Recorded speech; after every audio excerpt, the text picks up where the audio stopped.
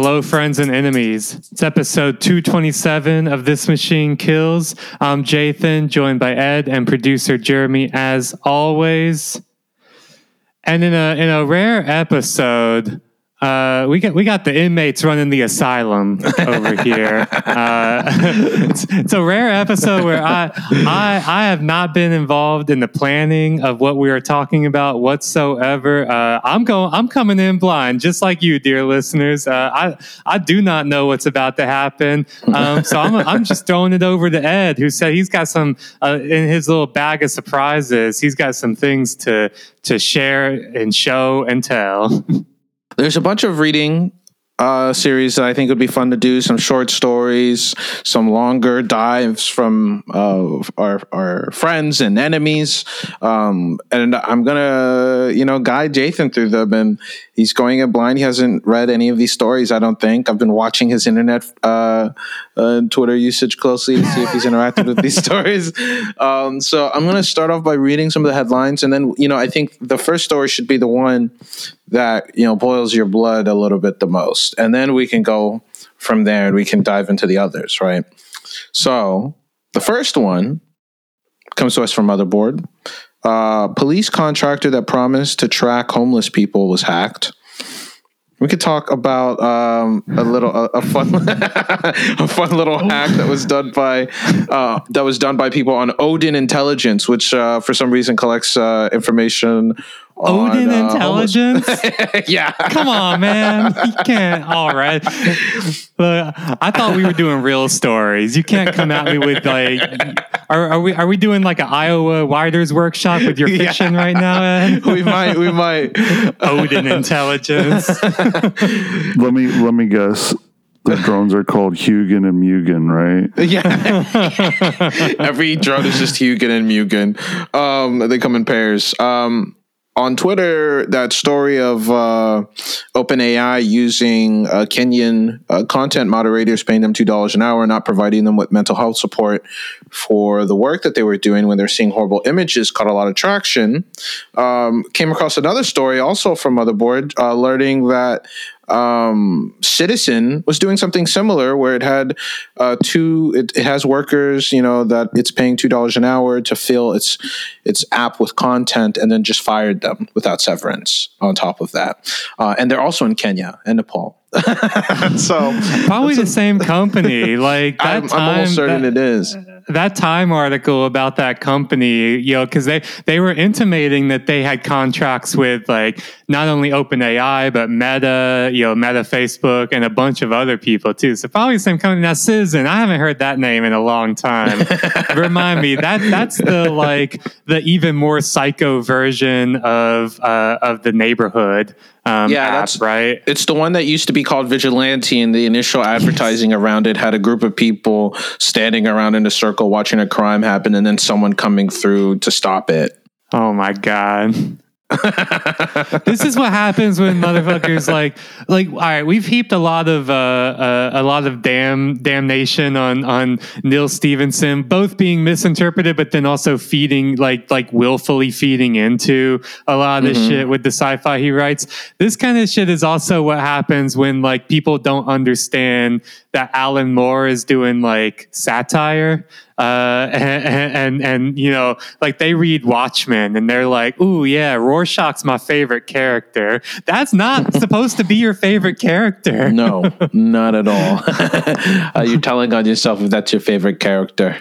And then we also have a few from our friends at A16Z. One is called Art Isn't Dead, It's Just Machine Generated, and it talks about why AI models are going to replace artists long before they replace programmers. That's an interesting piece that we will have lots of quibbles with and arguments about over, because it's a bold proclamation to assume, but also now they're shifting arguments that might have been made otherwise about how AI models are going to replace programmers because they're going to be using these sort of generative models to create art that's code that's bug free, right? Another one from A16Z is Big Ideas and Tech for 2023 and A16Z Omnibus.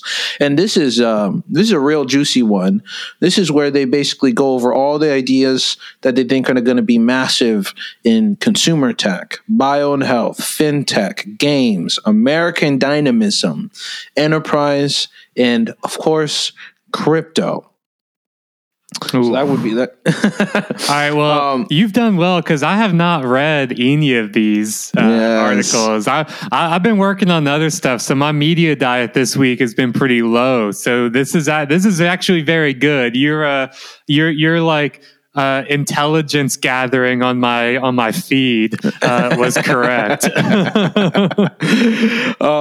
And then there is also some more A16Z stuff that's interesting, and it could be a sidebar conversation. They have a conversation about what a super app is. They have a conversation about who owns generative AI platforms or who's going to own them, and the tech stack, and where value is going to be accumulated for commodification and speculation. And where markets should pay attention to. We also have a nice a story about this. This is the only one I didn't double check to make sure you didn't read it or not. But basically, crypto banks were borrowing billions of dollars from home loan banks when they were running into liquidity crises. And it's also crypto banks that have cut off their massive users. Specifically, Binance is the only one that's confirmed. They're not allowing them to get access to money anymore. Damn, mortgage-backed blockchains. That sounds good. That doesn't sound like a problem at all. No. Yeah, how would that be a problem at all? I mean, this is fun. I think that is the one piece I think I saw a errant tweet about, and I was like, filing that away to look into later. Yeah. I haven't looked into it, so it's new, but it does seem like we did do an episode a while ago talking about the really great piece that Noah Colwin wrote for Baffler about the savings and loan crisis and about its parallels with the crypto collapse. And this is like pre-FTX collapse. So it does seem very appropriate that why just draw analogies between these two events? How about like just mash them together? Just be like, yeah, no, like, like the savings and loan crisis of the 80s seems a lot like the crypto crisis of today. Correct. They are marrying each other. They're having a baby right now, and that baby is Damien, the Antichrist. And we're going to make it worse. Mark my words. We're going to make it worse. So which one would you want to start with? Which one do you want to get angry at first? All right, well, let's just start at the top then. I'm still stuck on Odin intelligence. Why? Like we live in a time where any reference to Norse mythology or Nordic runes or anything like that, especially when it's like directly related to what like social hygiene, right? Like tracking and eliminating homeless people, or whatever. Like we live in a time where any just like errant reference or allusion to that is a loud fucking dog whistle for white supremacy and like fascism. So you can't plead ignorance. You can't be like, no, I named it Odin Intelligence because I like the Thor movies. It's like, no, you named it Odin Intelligence because you're trying to cleanse the world of the subhuman races. Yeah, and trying to drag everyone else that will come along or be tricked into coming along on that race war as well. I also have no sympathy for anyone who's like, I was tricked. I didn't know Odin Intelligence was a white supremacist techno-fascist group. Yes. I had no idea. Yeah, you're right. You're right. So this is the story. Joseph Cox, at the motherboard, writes, Hackers have stolen more than 15 gigabytes of data from Odin Intelligence, a law enforcement contractor which, among other things, recently had plans to track people experiencing homelessness with facial recognition. The cache includes a bevy of sensitive information, such as photos, reports, and other Odin customer and internal data. In one directory called Gallery are 5,900 files. These include images such as mugshots, people, homes, vehicles, and people's tattoos. Some of the files include identifying information such as the name of the person in the file name or identity and social security cards. Other files include field interrogation reports and sex offender registration information. Odin runs sex offender notification and registration, a sonar, a system used by local and state police for tracking sex offenders. The dump also included some polygraph reports, including of convicted sex offenders. One file contains what appears to be user login information. This includes 2 FBI email addresses. The data also All right, I'm actually for this now. I think this is actually good. And so reports generated by Odin's app Sweep Wizard. Of course, they have an app, Jesus. right? And of course, his name's some shit like Sweep Wizard. Sweep Wizard are also included in the data. Law enforcement can use Sweep Wizard to coordinate the execution of search warrants or raids. Some of these reports contain false names of organizing officers, such as, quote, Superman, and, quote, Captain America. These people are, it's not enough that these people are like bald, like just evil, like on the, like just bald faced evil. They're also like corny and cringy as fuck. I know. I mean, this is the same shit as like having a Punisher skull on your Ford F-150, but like the Punisher skull has like a thin blue line going over one of the eyes or something like that, right? Like this is the same exact people who would then be going to their job and being like, I'm Captain America in the Sweep Wizard app, which we use thanks to Odin Intelligence. Like, motherfucker, you know what you sound like? Yes. Yeah, a freak. And their voices dropped or their voices raised like 3 octaves thanks to all the HGH they're doing. Like their balls have gone up inside them. They've got they've got basketball head because their heads have just like grown to such a massive size. And they're shaved basketball size heads. Looking like water towers. Yeah, looking like water towers. You could smell these guys coming from a mile away because they smell like covered with like Axe body spray because all they eat is like tuna and apples. So they smell like a walking fart everywhere they go. Nah, these motherfuckers smell like Drakkar Noir. Wolf. And they do. They're like, and you call me Wolf. My name is Wolf. But some of my friends call me Odin. My name is Ryan, but my friends call me Renegade. I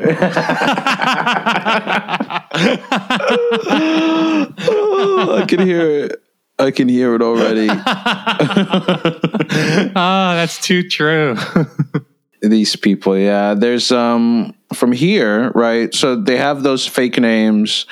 It's not clear to Joseph whether or not they're fabrications or placeholders. And that's partly also because, even the CEO is listed as a commanding officer in some of the reports. The information, the hacker data was obtained by a transparency organization named Distributed Denial of Secrets that gave it to Motherboard. And it goes on to say, Odin offers law enforcement a variety of products. Last year, Motherboard reported on an Odin brochure for a product called the Homeless Management Information System, or HMIS. Quote, police use Odin facial recognition to identify even nonverbal or intoxicated individuals, the brochure read. And earlier this month, Wired reported on a vulnerability in Sweep Wizard. After they received a tip, they found that anyone visiting a specific URL was able to view data from the app, and Wired said it found personal information about suspects which could tip people off that they were going to be raided. And so in response, Odin removed the app from the Google Play and Apple App Store. And in a statement to Wired, they said, Odin Intelligence Inc. takes security very seriously. We have and are thoroughly investigating these claims. Thus far, we have been unable to reproduce the alleged security compromise to any Odin system. In the event that any evidence of a compromise of Odin or Sweep Wizard security has occurred, we will take appropriate action, said Captain Jeffrey Bratcher, an LAPD official. Said the Odin official Macaulay, and the LAPD officer said operational security is paramount to us. We don't want people to know when and if we are coming. Nice. And then on Sunday, TechCrunch reported that hackers defaced Odin's website and said that they also stole data from the company too. Separate hacks, so 2 hacks. And on it, they said ACAP, all cyber cops are bastards. No nations, no borders. We are all illegal. The website's offline. Oh, man. I mean, the hack, I mean, it's great. It's great that they got attacked. Although I do wonder, like, you know, caught up in that hack is obviously a lot of extremely personal data of the homeless people and the unhoused people that Odin was tracking and keeping notes on and building profiles about. So I do wonder what's going to happen with all that data that was hacked. Hopefully nothing terrible, because it looks like the hackers are more targeting Odin Intelligence as, like, you know, a law enforcement contractor and all of that. But like, this shit is wild too, because it's like, if anything, it really shows how fucking big the market is for these kinds of third parties that are, you know, building apps like why the fuck is their app, Sweep Wizard app on the Apple Store or Google Play Store too? That seems really bizarre that they would put it up on the store. But anyway, I think it shows how big the market is for these third parties that are building these technological systems, both surveillance systems used by police, but then also these, like, you know, stuff like Sweep Wizard that's more of like an organizational system for the police. And it's like, one, I mean, I'm not surprised, but why is all of this shit like outsourced or contracted out to third parties? You know, that alone seems like terrible operational security if that's something that they care about, right? Like, the more third parties you've got involved in these processes, the more data is being shared amongst people, the less you can control how that data is shared. You know, the more links you add to your, you know, chain of command or your chain of custody, and the more links, the less secure the whole chain is, right? Like, you know, it is this OPSEC 101 that, like, the more people you bring in to your system, the least secure your system becomes. So it doesn't make any sense, except for, like, you know, just the momentum of bloat here, the bureaucratic bloat, the fact that all of these police departments are still way overfunded. They've never been defunded. If anything, defunding was turned around as a perfect excuse to be like, oh no, all the police departments have been defunded. Now we have to devote more funds to them to you know, make up for all the funds that they lost. But they didn't lose it. They never lost any funds, and so they just have more funds than ever, right? More money than ever sloshing around. And they show again and again and again that they don't have any kind of responsibility, let alone the socially abhorrent things they want to do with all that money and all the systems they want to build and people they want to hire and contractors they want to partner with and shit like that. They also just show that they are fucking incompetent and irresponsible in their use of all of these technologies and all that money at their disposal. proposal. That's one of the things, right? These things are so dangerous, not just because they're riddled with vulnerabilities and often with incompetent people, but even when these sort of vulnerabilities happen and these sort of hacks happen, what's the response? Do they roll it back? Do they say, maybe we shouldn't build this thing? No, the infrastructure stays there and then we just build up on it. Like you're saying, it's going to keep getting rolled out and built up. And so what's going to end up happening is they're going to come back to us with the same sort of facial recognition system that's targeting houseless people and saying, well, don't worry. It's really good that we're doing this system now because we're going to protect you. We're going to keep track of you. This is for your safety. This is for the public safety, and it'll be secure because we'll encrypt the data this time. Or we'll figure out one way or another to actually protect the data this time, so that if it does get leaked, you don't have to worry about it. There's not going to be any sort of anytime there are any of these hacks or vulnerabilities, there's rarely any reflection other than people who are already critical of the thing that says, oh, well, maybe this is a chance for us to, as we freeze it and do the necessary security patch, to think, oh, well, should we do this? Should we have a facial recognition system? Should we put the Eye of Sauron in every encampment? Does that seem like a good idea? What are we doing that for? What is the purpose of doing that? Are there other ways to achieve whatever we're doing without doing that?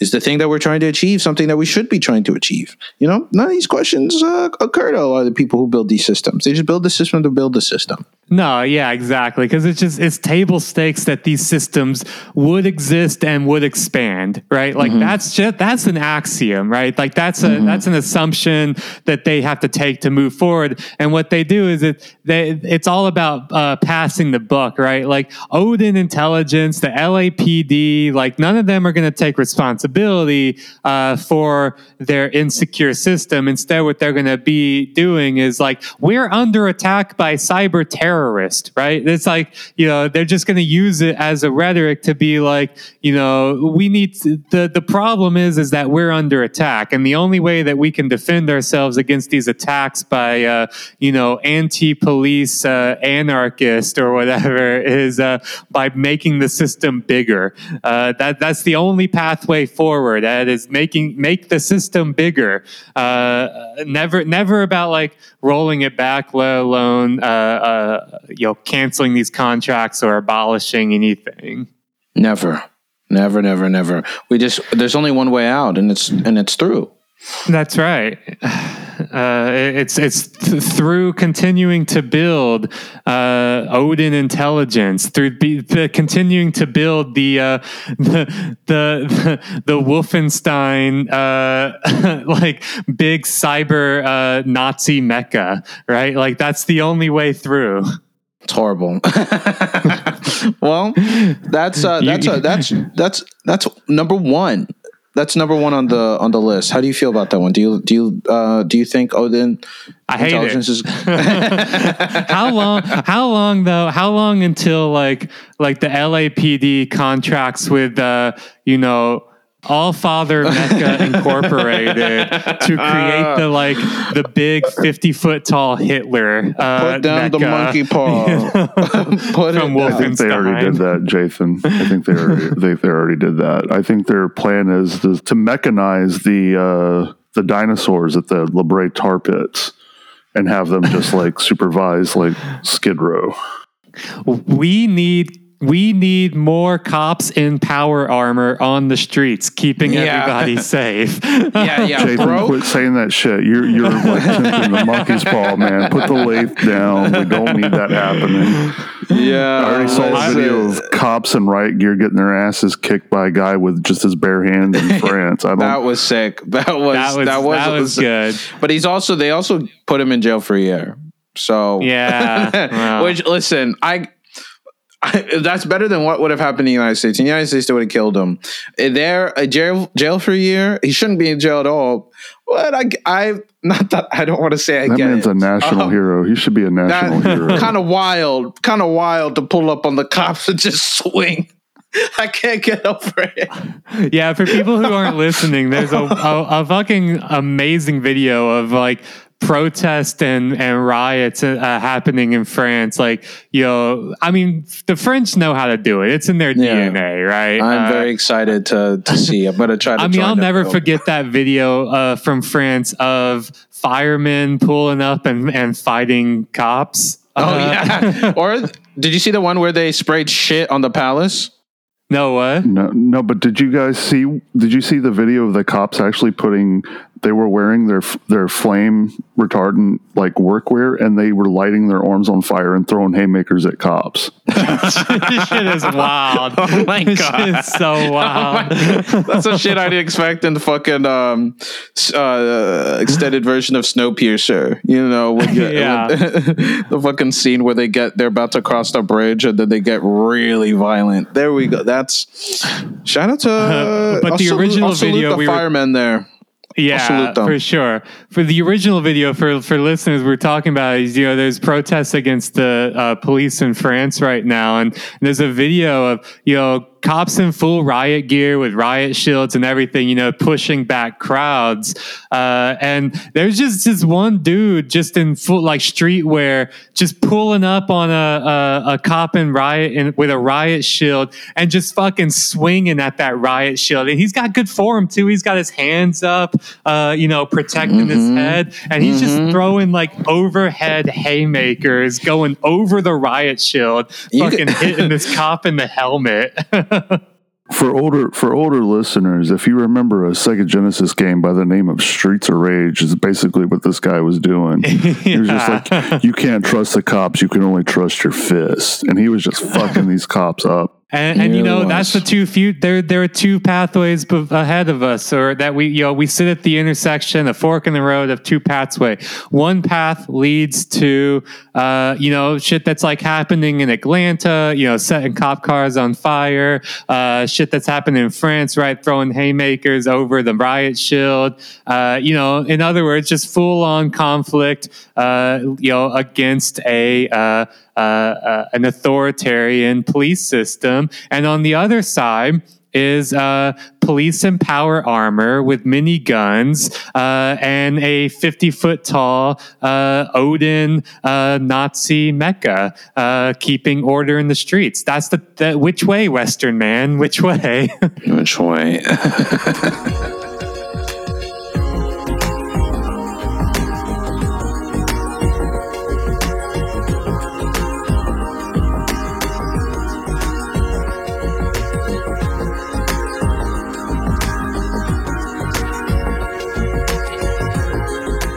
On to Citizen, speaking of.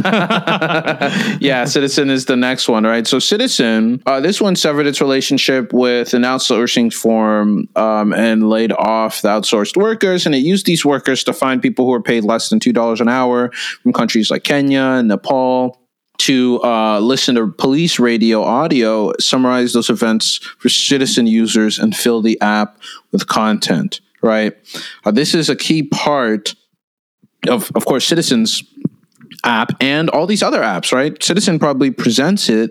I don't have the app, but my sense of it is that it presents the information that's on there as this sort of, it's digital. It doesn't really say someone is transcribing it. Doesn't really say someone is adding it. You can add events in your locale, I think, right? Or at least talk about them and interact with them. But by virtue of having it digital and having people associate or have connotations with algorithmic additions, some people are probably going to think that it's automated. When the reality is, like most of these systems, that maybe they get away with not saying that they're automated, but relying on association of digital and algorithmic and feeds and spontaneous appearances with automated. Use paltry wages as a way to outsource labor that would otherwise be expensive and make an already hard to rationalize app be even more financially unfeasible. Now, Citizen already itself was in the news because it laid off dozens of employees. Why did it lay off dozens of employees? Because it couldn't figure out how to monetize its user base. Why couldn't it figure out how to monetize its user base? Because how do you monetize a Panopticon? I mean, or how do you monetize a Panopticon where there's really no outlet or avenue other than like, hey guys, do you want to watch how scary the city is? Isn't it scary? Just think about how scary it is. Come back and see how scary it is. That's it. You would think that maybe they could do advertisements, partnerships with other fear-mongering firms or products, but nothing else really worked. But of course, they spun it as, well, it's the uncertain economic environment. Yeah, the fact that you guys can't make money. That's really what it is. Yeah. All right. If you are a right-wing marketing consultant, think tanker, policy wonk, anything like that, you have to stop listening right now because I'm about to say some shit that you ain't allowed to hear. You have to stop listening. Yeah, this is not for you. Pause the episode. Fast forward, like... That means you, Jason. Yeah, that's right.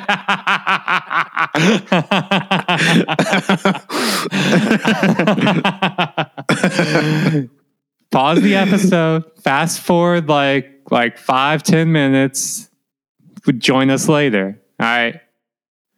What they need to do is so this is a core problem of what they need to do is beep beep beep beep beep beep beep.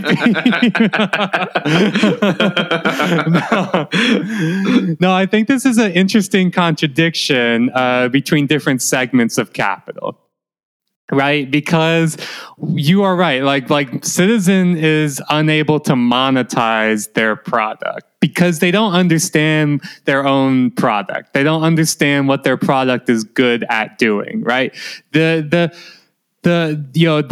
are simple-minded capitalists, just motivated by the profit motive and the infinite commodification of everything in the quest of the perpetual accumulation of capital, right? And so in their mind, they're like, how do I create this app? Or rather, I've created this app and I've got a user base. How do I monetize this user base? Oh, I can't do it. The app has to fold. Wrong. Foolish. What you've done is you've created a perfect app among a highly active and engaged user base who are perfect not for monetization, but mobilization. Like Citizen doesn't need to be looking for how to monetize their user base. If they were smart, they'd be partnering with any number of these extreme right-wing political groups. They'd be getting sponsorship deals with Tucker Carlson. They'd be getting money from the Mercers and the Kochs, right? Like they'd be all of this shit and doing the right-wing grift of not making money. You think any of these people make money? No, they have extremely wealthy benefactors, billionaires who pump money into their shit because they realize that there's another key outcome that they produce, which is not more money, but a different set of political and social and economic conditions that depends on mobilizing a mass base of reactionaries, of the petty bourgeoisie middle class, of the reactionary lower classes, right?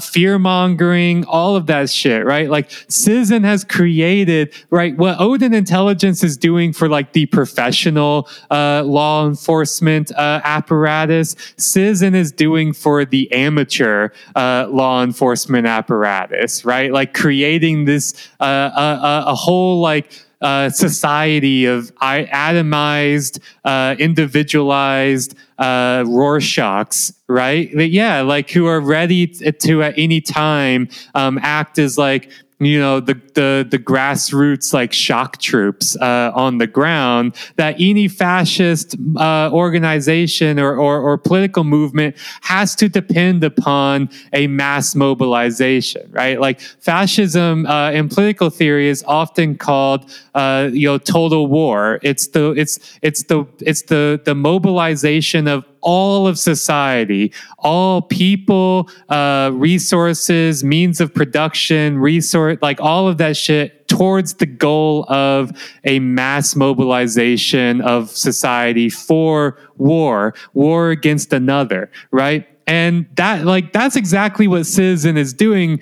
They were just too fucking foolish and too like profit minded to realize what the actual power of their app is. I mean, thank God for us, right? Like they've already created a lot of truly awful shit in the world without even realizing the extent to which they could achieve much more if they went about things in a way that was a bit more high-minded or complex-minded than simple like monetization, copycatting every other app.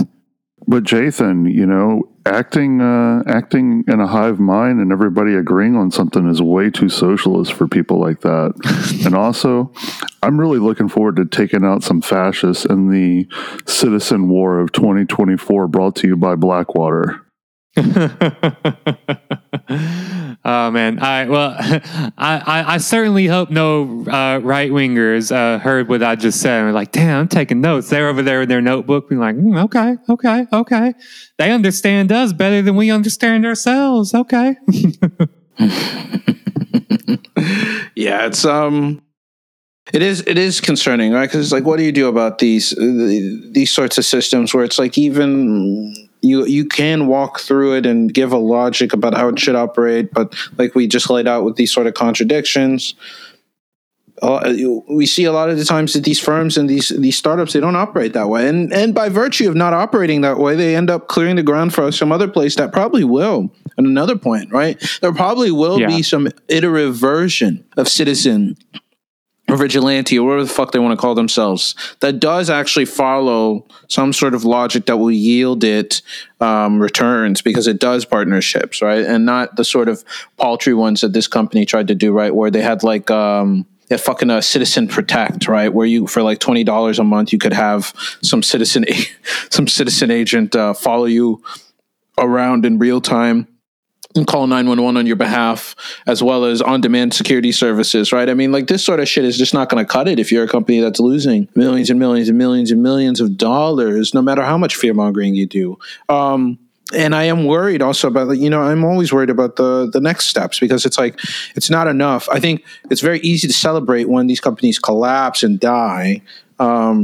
But we have to also create legal barriers so that they don't come up again, right? It's not enough to pressure a company to not do a contract. It's not enough to have market conditions dim the lights and shutter the offices at Citizen, right? You also have to figure out how to make sure this shit never happens again and roll back the progress that they made on all those fronts, which is also like the really hard thing because the progress they made is also not just like legal victories or political victories, but it's also normalization. It's getting it into heads, these insane ideas like you were talking about the taking advantage of atomization and developing new ideas about how neighborhoods should be surveilled, right? About how people should have access to on-demand security services or on-demand crime reporting, right? Normalizing and contributing to the normalization of mythical and hysterical urban crime wave narratives, right? All of this stuff individually is a problem, but is part of the much larger systemic rot, which is going to almost all but ensure that even if this dies, even if it blows up in the most spectacular way, some motherfucker who liked this app is going to make another version. Some venture capitalist who's in this app is going to make another version. Someone who wants to make money and someone who has a vision about how society should be organized or thinks that other people will bite and eat some vision of how society should be organized is going to try to get into there because that model is still they're going to delude themselves about whether or not it's viable and they're going to pursue it. Yeah, I mean, Peter Thiel's an investor in Citizen, right? These people like Peter Thiel are investing in this stuff in hopes that, it's the classic VC mindset, right? I mean, this is Peter Thiel's whole thing, 0 to 1 is that you need to, every investment you need you make needs to have the potential to return your whole investment fund like 10x, right? Like, and what he's doing here is investing, though. Like, Peter Thiel recognizes that monetization is important. You got to build money and accumulate capital, but he also recognizes that he has a political vision, and mobilizing people towards actualizing that political vision towards what he was very recently talking about, some like real fucking kooky evangelical shit about the Antichrist and rapture, right? Like, his political vision is monetizing the eschaton, right? Yeah, and he realizes that like, he's investing in monetizing the eschaton. Every time he throws money to a group like Citizen, he hopes that like they are the one that creates the two-headed goat or whatever that like is a harbinger of the rapture. That kind of shit. There's I know isn't there a fucking like one of these evangelical mega pastors who has been for a long time devoting a ton of money towards genetically engineering like a red calf or something like that, because it's like in scripture, like a red calf is meant to be a sign of the rapture is coming. And so he's like these people are actively trying to like and monetize the eschaton by creating the biblical signs and harbingers of the rapture. And Peter Thiel ain't no different. We'll get him. We'll get him. He really isn't. I don't want to think about what sort of eschaton apartheid billionaire thinks is going to happen. But Citizen will definitely play a key role in it. It's not a coincidence. Again, listen, if I was on the wrong side of apartheid, I would also probably back something like Citizen. And I think it's also important, and maybe we can talk a little bit about this. As the report says, the contracting system in its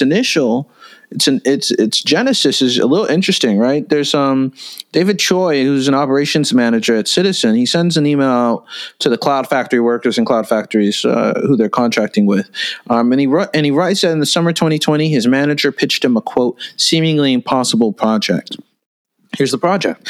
Quote, could we find a way to train talented individuals in Kenya, Ghana, Nepal, and the Philippines to learn local American geography, accents, and police codes to deliver important safety information to Citizen users? 3 years and hundreds of trained radio desk analysts later, everyone at Citizen and Cloud Factory know the answer is a resounding yes, right? This is the core. This is a core part of how the company works. So it's really interesting that, I'd be interested to see, what this sort of does to the generation of news alerts for the system, right? And engagement of users, right? Because Citizen is both like this news alert system and a little bit of a social network. And so these news alerts are, they create push notifications that summarize the events that are close to users. And this can go from missing animals to shots being fired, as Joseph writes.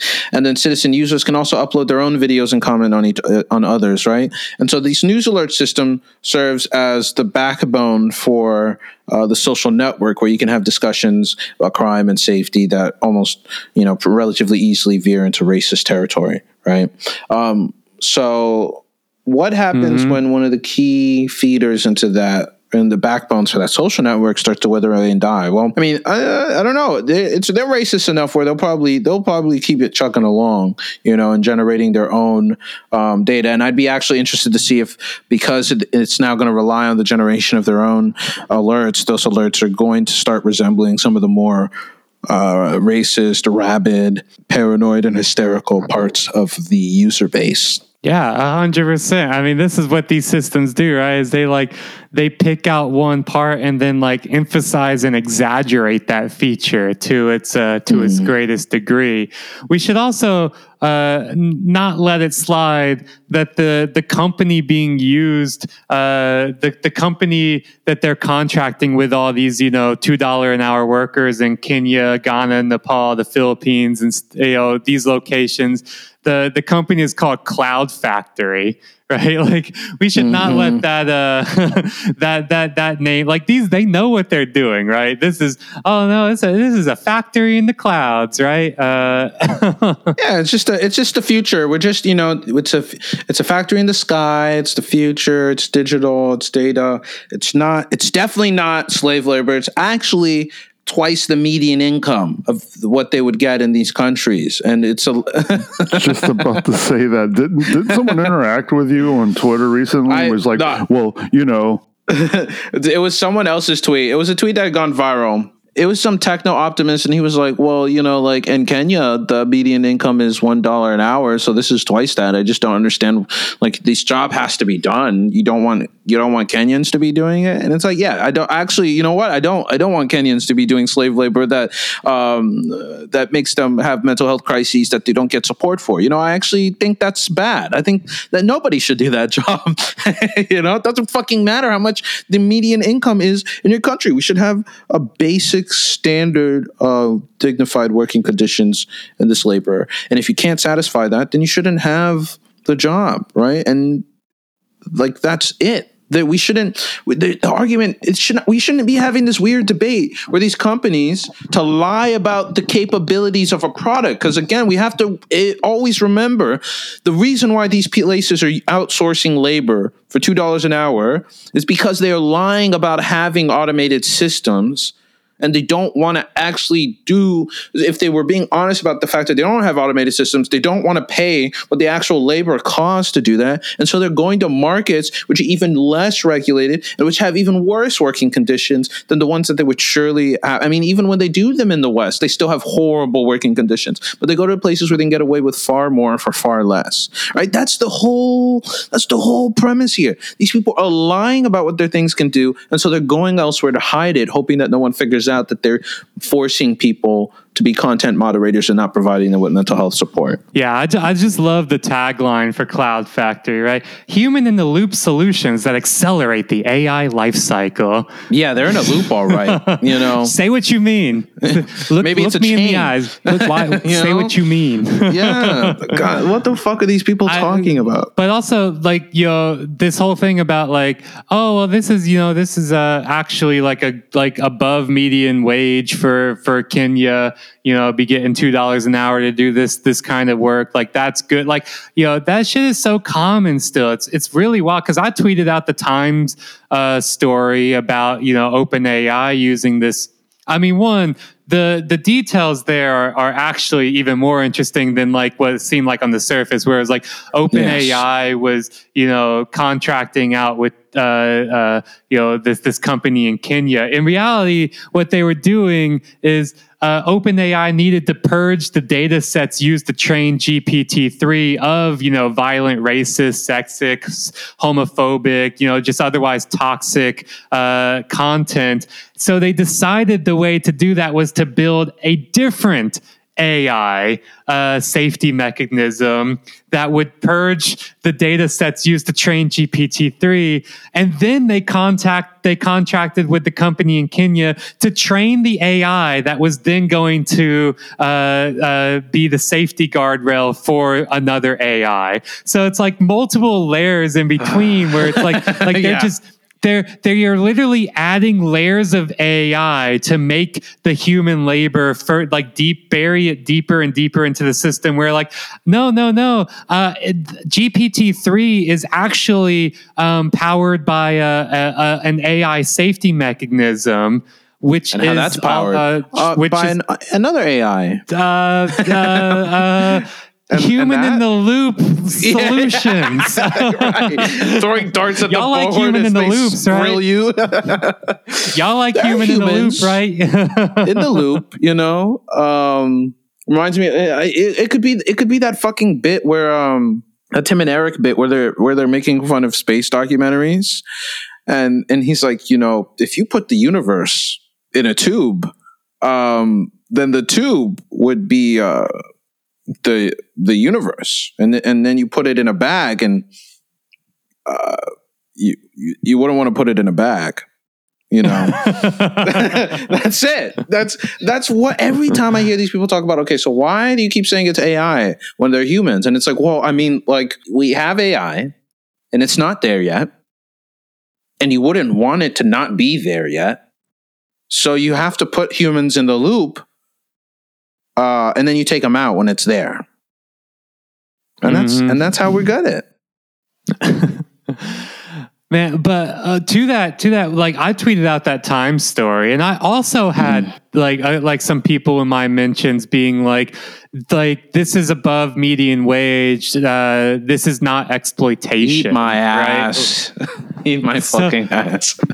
I mean, it's like it's not even worth engaging because it is like so ignorant. But also, like in the same breath, like the dude who was doing multiple tweets in my replies, being like.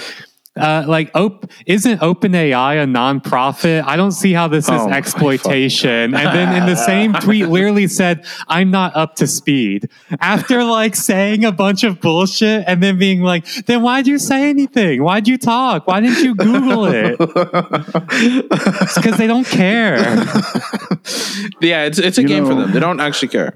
Oh, an open mouth gathers no foot. Just saying. Yeah.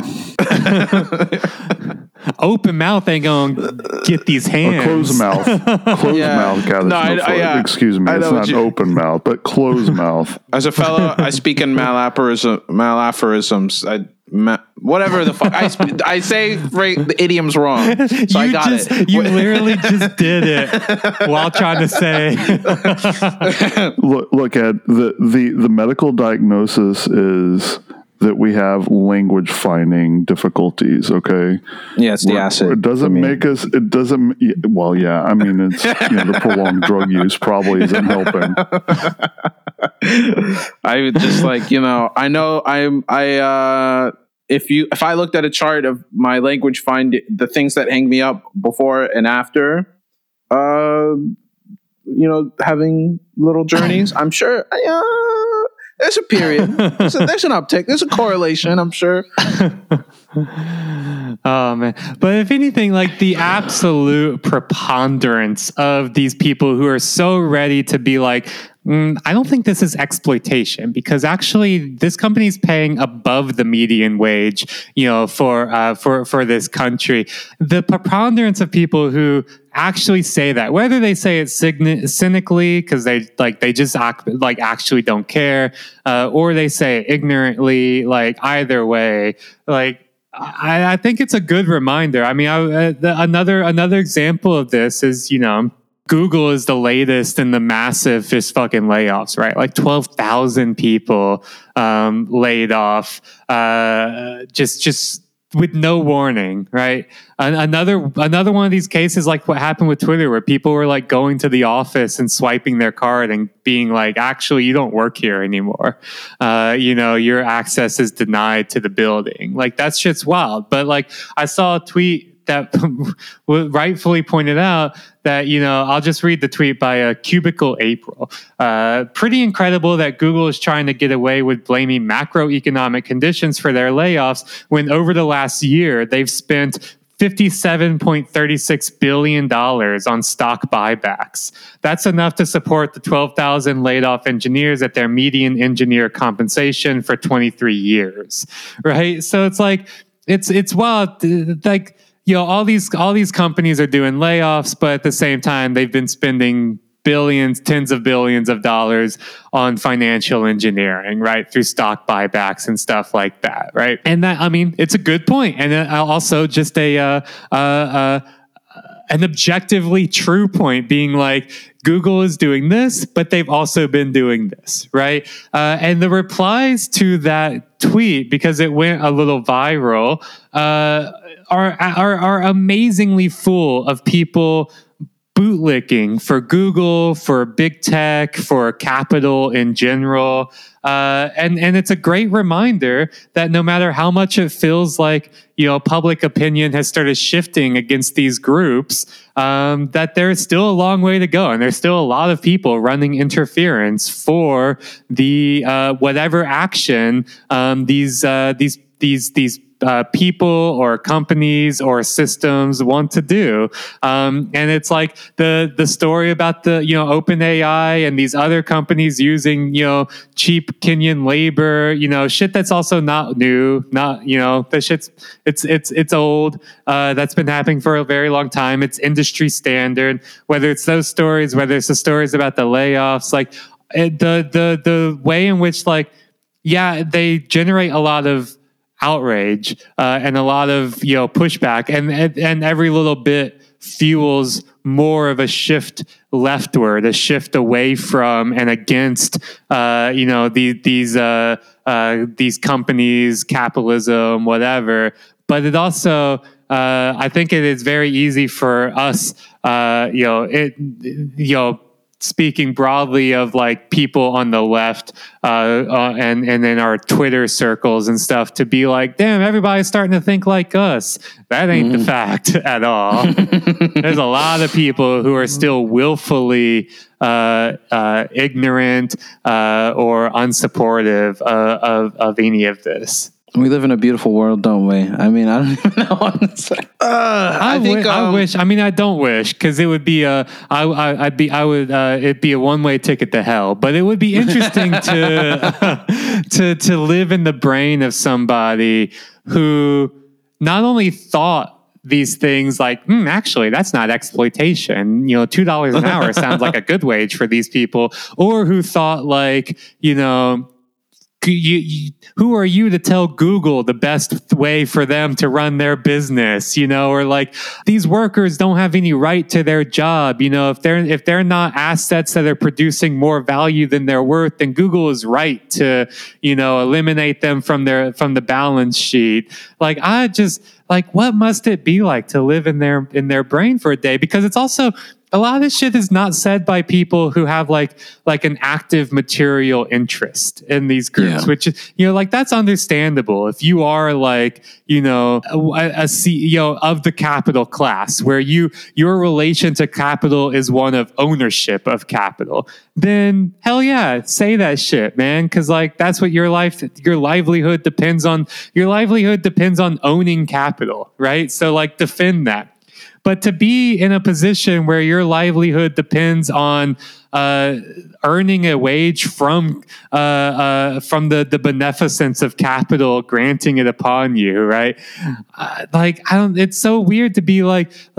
It's not like, this is my boss and I love my boss, right? Because then you can understand that, right? Where it's like, okay, you're just trying to secure your job or whatever by sucking up. Although we know that doesn't work either. But like, I don't know, man. Like to have the mindset to be like, actually, I think this is good, and also it does not benefit me materially whatsoever to say and believe that I think this is good. In fact, it actively harms me in the short term and long run to run interference for these systems. Like, what? Like, this is a beautiful mind. It's a beautiful mind. It's eternal sunshine on a spotless mind is what's happening here, right?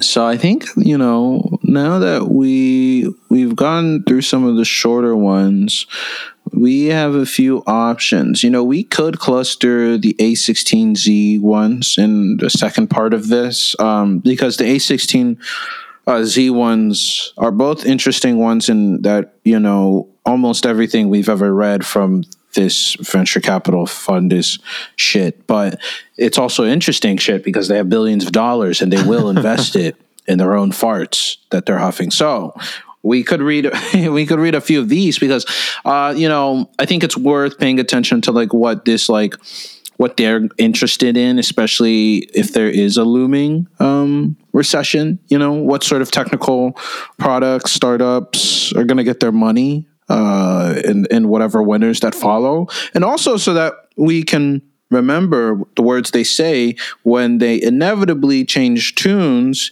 because the Web3, generative AI, VR, all turn out to be bullshit, right? And then we can revisit is and gloat a little absolutely bit. So you got to pay attention to that, because if it literally A16Z is the reason why we had Web3 for the last 2 years, right? Like the amount of money they threw into that. When also it's like, if you're listening to this, I mean this genuinely. If there is like a single real Web3 thing, can you send it to me?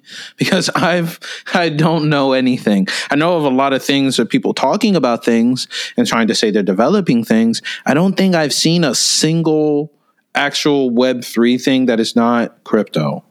And when I say not crypto, I mean like not a narrow use case for financial or speculative or inflationary tech, right? So if you have if you know a real thing, please send it to me, and I'll give it an honest look. Yeah. I do wonder what Chris Dixon is doing right now as like his empire crumbles around him.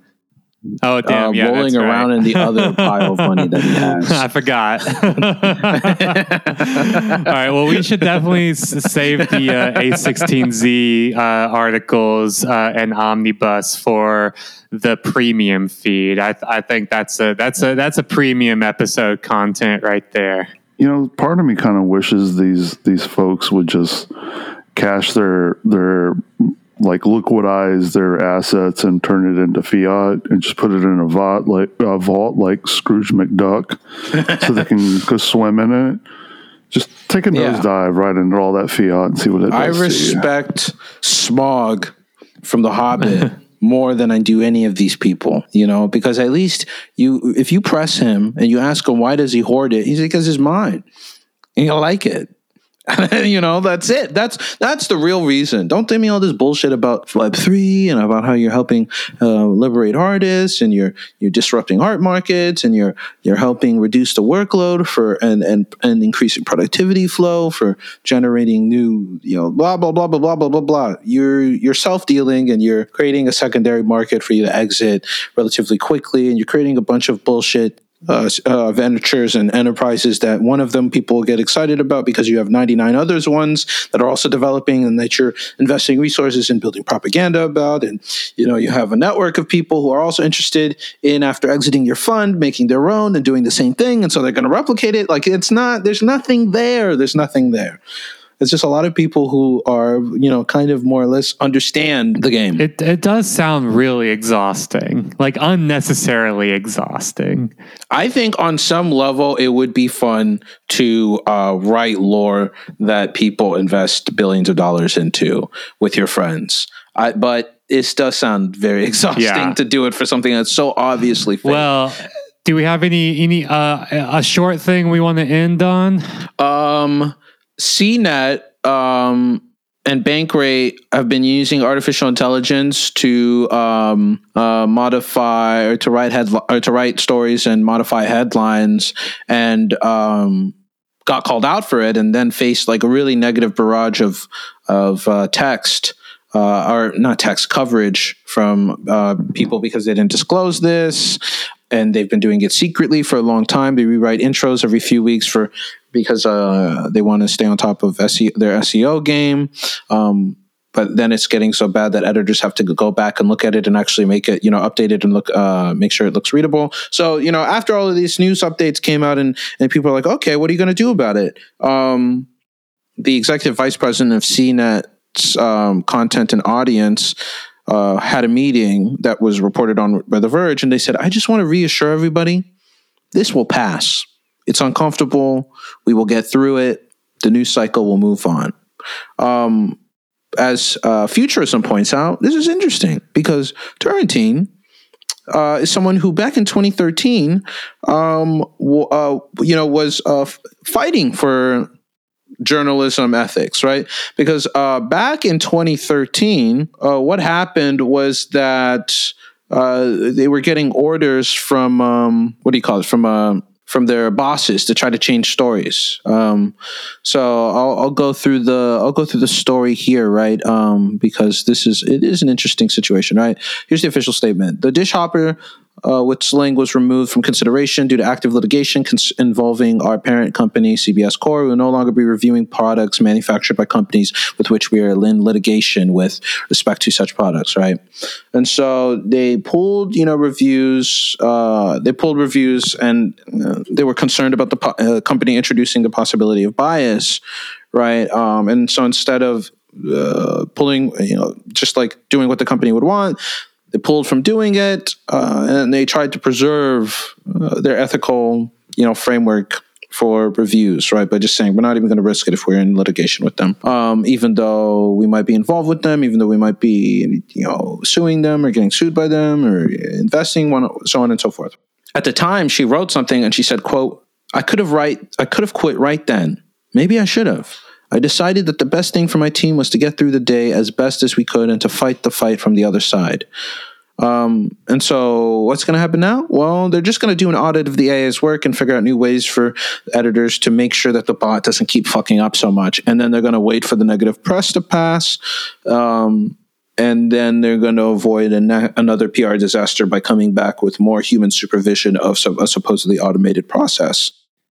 Yeah, and this is happening in the midst of also, on top of the tech layoffs, a massive wave of layoffs in media, right? Like, a fraction of these people are going to be brought back in under new positions and new titles where they are overseeing the AI writers, cleaning up the copy, ensuring it makes sense, tweaking it, right? Like, but ultimately being the custodial crew for the large language models who are actually going to be writing the news.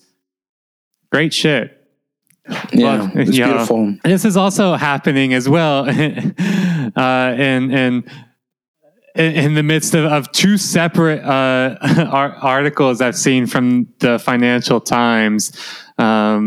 Where apparently a large language model in the style, like similar to GPT-3 or ChatGPT, called Claude, passed a law and economics exam at George Mason University, which is very funny. And at the same time, ChatGPT passed a MBA exam at the Wharton School of Business. So I think it's great that the two canaries in the coal mine are actually saying a lot more about GMU economics and Wharton Business School, like MBAs, than it is about the capabilities and intelligence of these large language models, right? Me personally, I'm just, you can't see me, listener, but I'm laying down because I'm relaxed. I'm excited. I'm feeling comfortable about the future of AI right now after this episode. I don't think there's anything to worry about. Yeah, I don't know. Like, I think the key here is not to what degree is our ChatGPT or whatever going to replace artists, replace journalists, replace McKinsey consultants. I think it's more of to what degree is the quality of these things going to go down in a way that is manageable, and then other human labor is going to be used to prop that shit up. In other words, does it matter? Now after arguably a very long time of journalism changing and turning more into increasingly getting more and more kind of blog-like and more about speed and quantity of content at the sake of quality, right? Like, this isn't something new. To what degree is AI going to allow that speed to increase even further and cheaper, and the quality degrades even more, but does so in a way that is like fine, like manageable, right? Like CNET or Vox or whoever, like doesn't, like, they don't care. They can deal with it, right? And we all have to deal with it. Or to what degree do people realize that, like, George Mason University economics, or like, MBA schools that pump out, Donald Trump and McKinsey consultants and stuff like that. Like their whole job was never to actually train people to have any kind of knowledge or information. It was always about the production of social capital and human capital and all of that. Like not learning shit, but meeting people and making networks, right? Like that's what all of these things are about in the first place, right? Or like the reproduction of an ideological apparatus for capital, which does not mean having to know anything. It just means being good foot soldiers of capital, good, inquisitors of the ideology. Like, okay, so we just proved with AI that AI can pass those exams and do that shit, but like that's not going to make those things obsolete, because their purpose in the system is not, again, the generation of knowledge. Their purpose in the system is the reproduction of certain like social networks, right? And like you can't do that with an AI. Like, I don't know. All of this to say is that I think AI is just heightening like dynamics and processes and relations that already existed in the system, but because AI seemingly takes the human out of the system, although we know that's not the case. But like they allow you to look at a system like journalism, or a system like business schools or whatever, and be like, well, damn, if an AI can do this, then what's actually going on here in the first place? Yeah, I think I'm also it's also another thing where it's like, I get also when people talk about using AI as supplement in productivity and workflows on some level, but I also do think, and this is like feeds into the stuff we've been talking about constantly, right? Like you just said right now, let's, to what end? Are we like, if we are going to deploy something and we say it's to increase productivity, then what is the end of the increased productivity? Are we doing this so that people can earn more? Are we doing this so that people can produce more and we can have more markets, or we can expand the amount of content or options or products or services are available on a market? Are we doing this so we can secretly, so that we can train the AI system so that it can eventually, or so that people hope that someday it can displace labor, or so that it can be plugged back into some product that's going business to business, right? Like so many times, there's a good deal of lying. There's a good deal of lack of like thinking about like whether or not we're actually interested in what the outcome, the predictable outcome, or even the implicit outcomes of these things might be, and just thinking like by virtue of it being a new technological development, that whatever it's applied to will be a better thing, right? As if it's some sort of alchemical transmutation, instead of it's just like anything else in this world, where if you put things together, the output is not necessarily going to be better. It might be more complex, right? It might require a greater degree of skill or technique to manage. It's not necessarily going to be a better thing. And in fact, what we often see is like we already have pretty deeply flawed ways of doing most things. Adding a digital system, which is almost always developed in ways that are antithetical to what me and you and the rest of us need, and instead what financiers and capitalists want, is only going to exaggerate the worst elements of these things, whether it's labor processes, whether it's, social outcomes and risk, whether it's externalities, whether it's political processes and political identity formation. There's a whole bevy, a whole list of things which already the processes, the interactions, the relations, the institutions that we rely on produce bad outcomes. Why would it be any better because we applied something, an advanced technical application, but applied something nonetheless still privately developed by people whose class interests are so widely divergent from the people who are going to be subjected to and using this thing? Exactly. I mean, I think this is going to be a theme for a lot of our episodes to come, as the AI spring turns into AI summer, and all this shit just continues to bloom. Is that like, well, I think a lot of what we're seeing here is not AI disrupting paradigms or producing like new social relations. I think what we see is like a lot of heightening of already existing relations and dynamics and contradictions in the system, right? And like AI, if anything, is a contradiction heightening device, right? Like I think that's a lot of how this is going to be seen and be used, and a lot of its consequences is going to be such that like we just see already existing things intensifying, potentially accelerating, and definitely heightening.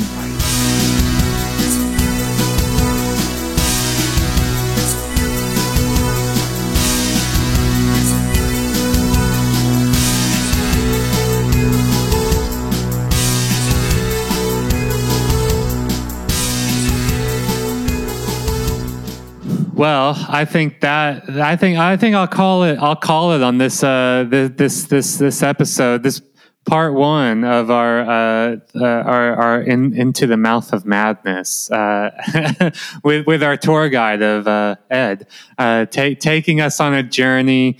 I'm happy to. I'm so happy to know about Odin intelligence. I'm happy to think about how different groups and technologies are amenitizing the eschaton. And I love thinking about the heightening contradictions of technological capitalism. So, thank you for all these gifts in your bag of surprises, Ed, and more to come. more to come in the premium feed as we turn our attention to whatever bullshit, but very important, because it's very highly capitalized and very influential bullshit that A16Z is spewing. So we'll talk more about that in the premium feed, which you can find at patreon.com/thismachinekills. For that episode, additional episodes every single week, plus now a very large backlog of episodes, deep dives, riffs, continued interviews with guests, and so on and so forth. So find us over there. And until next time, later. Adios.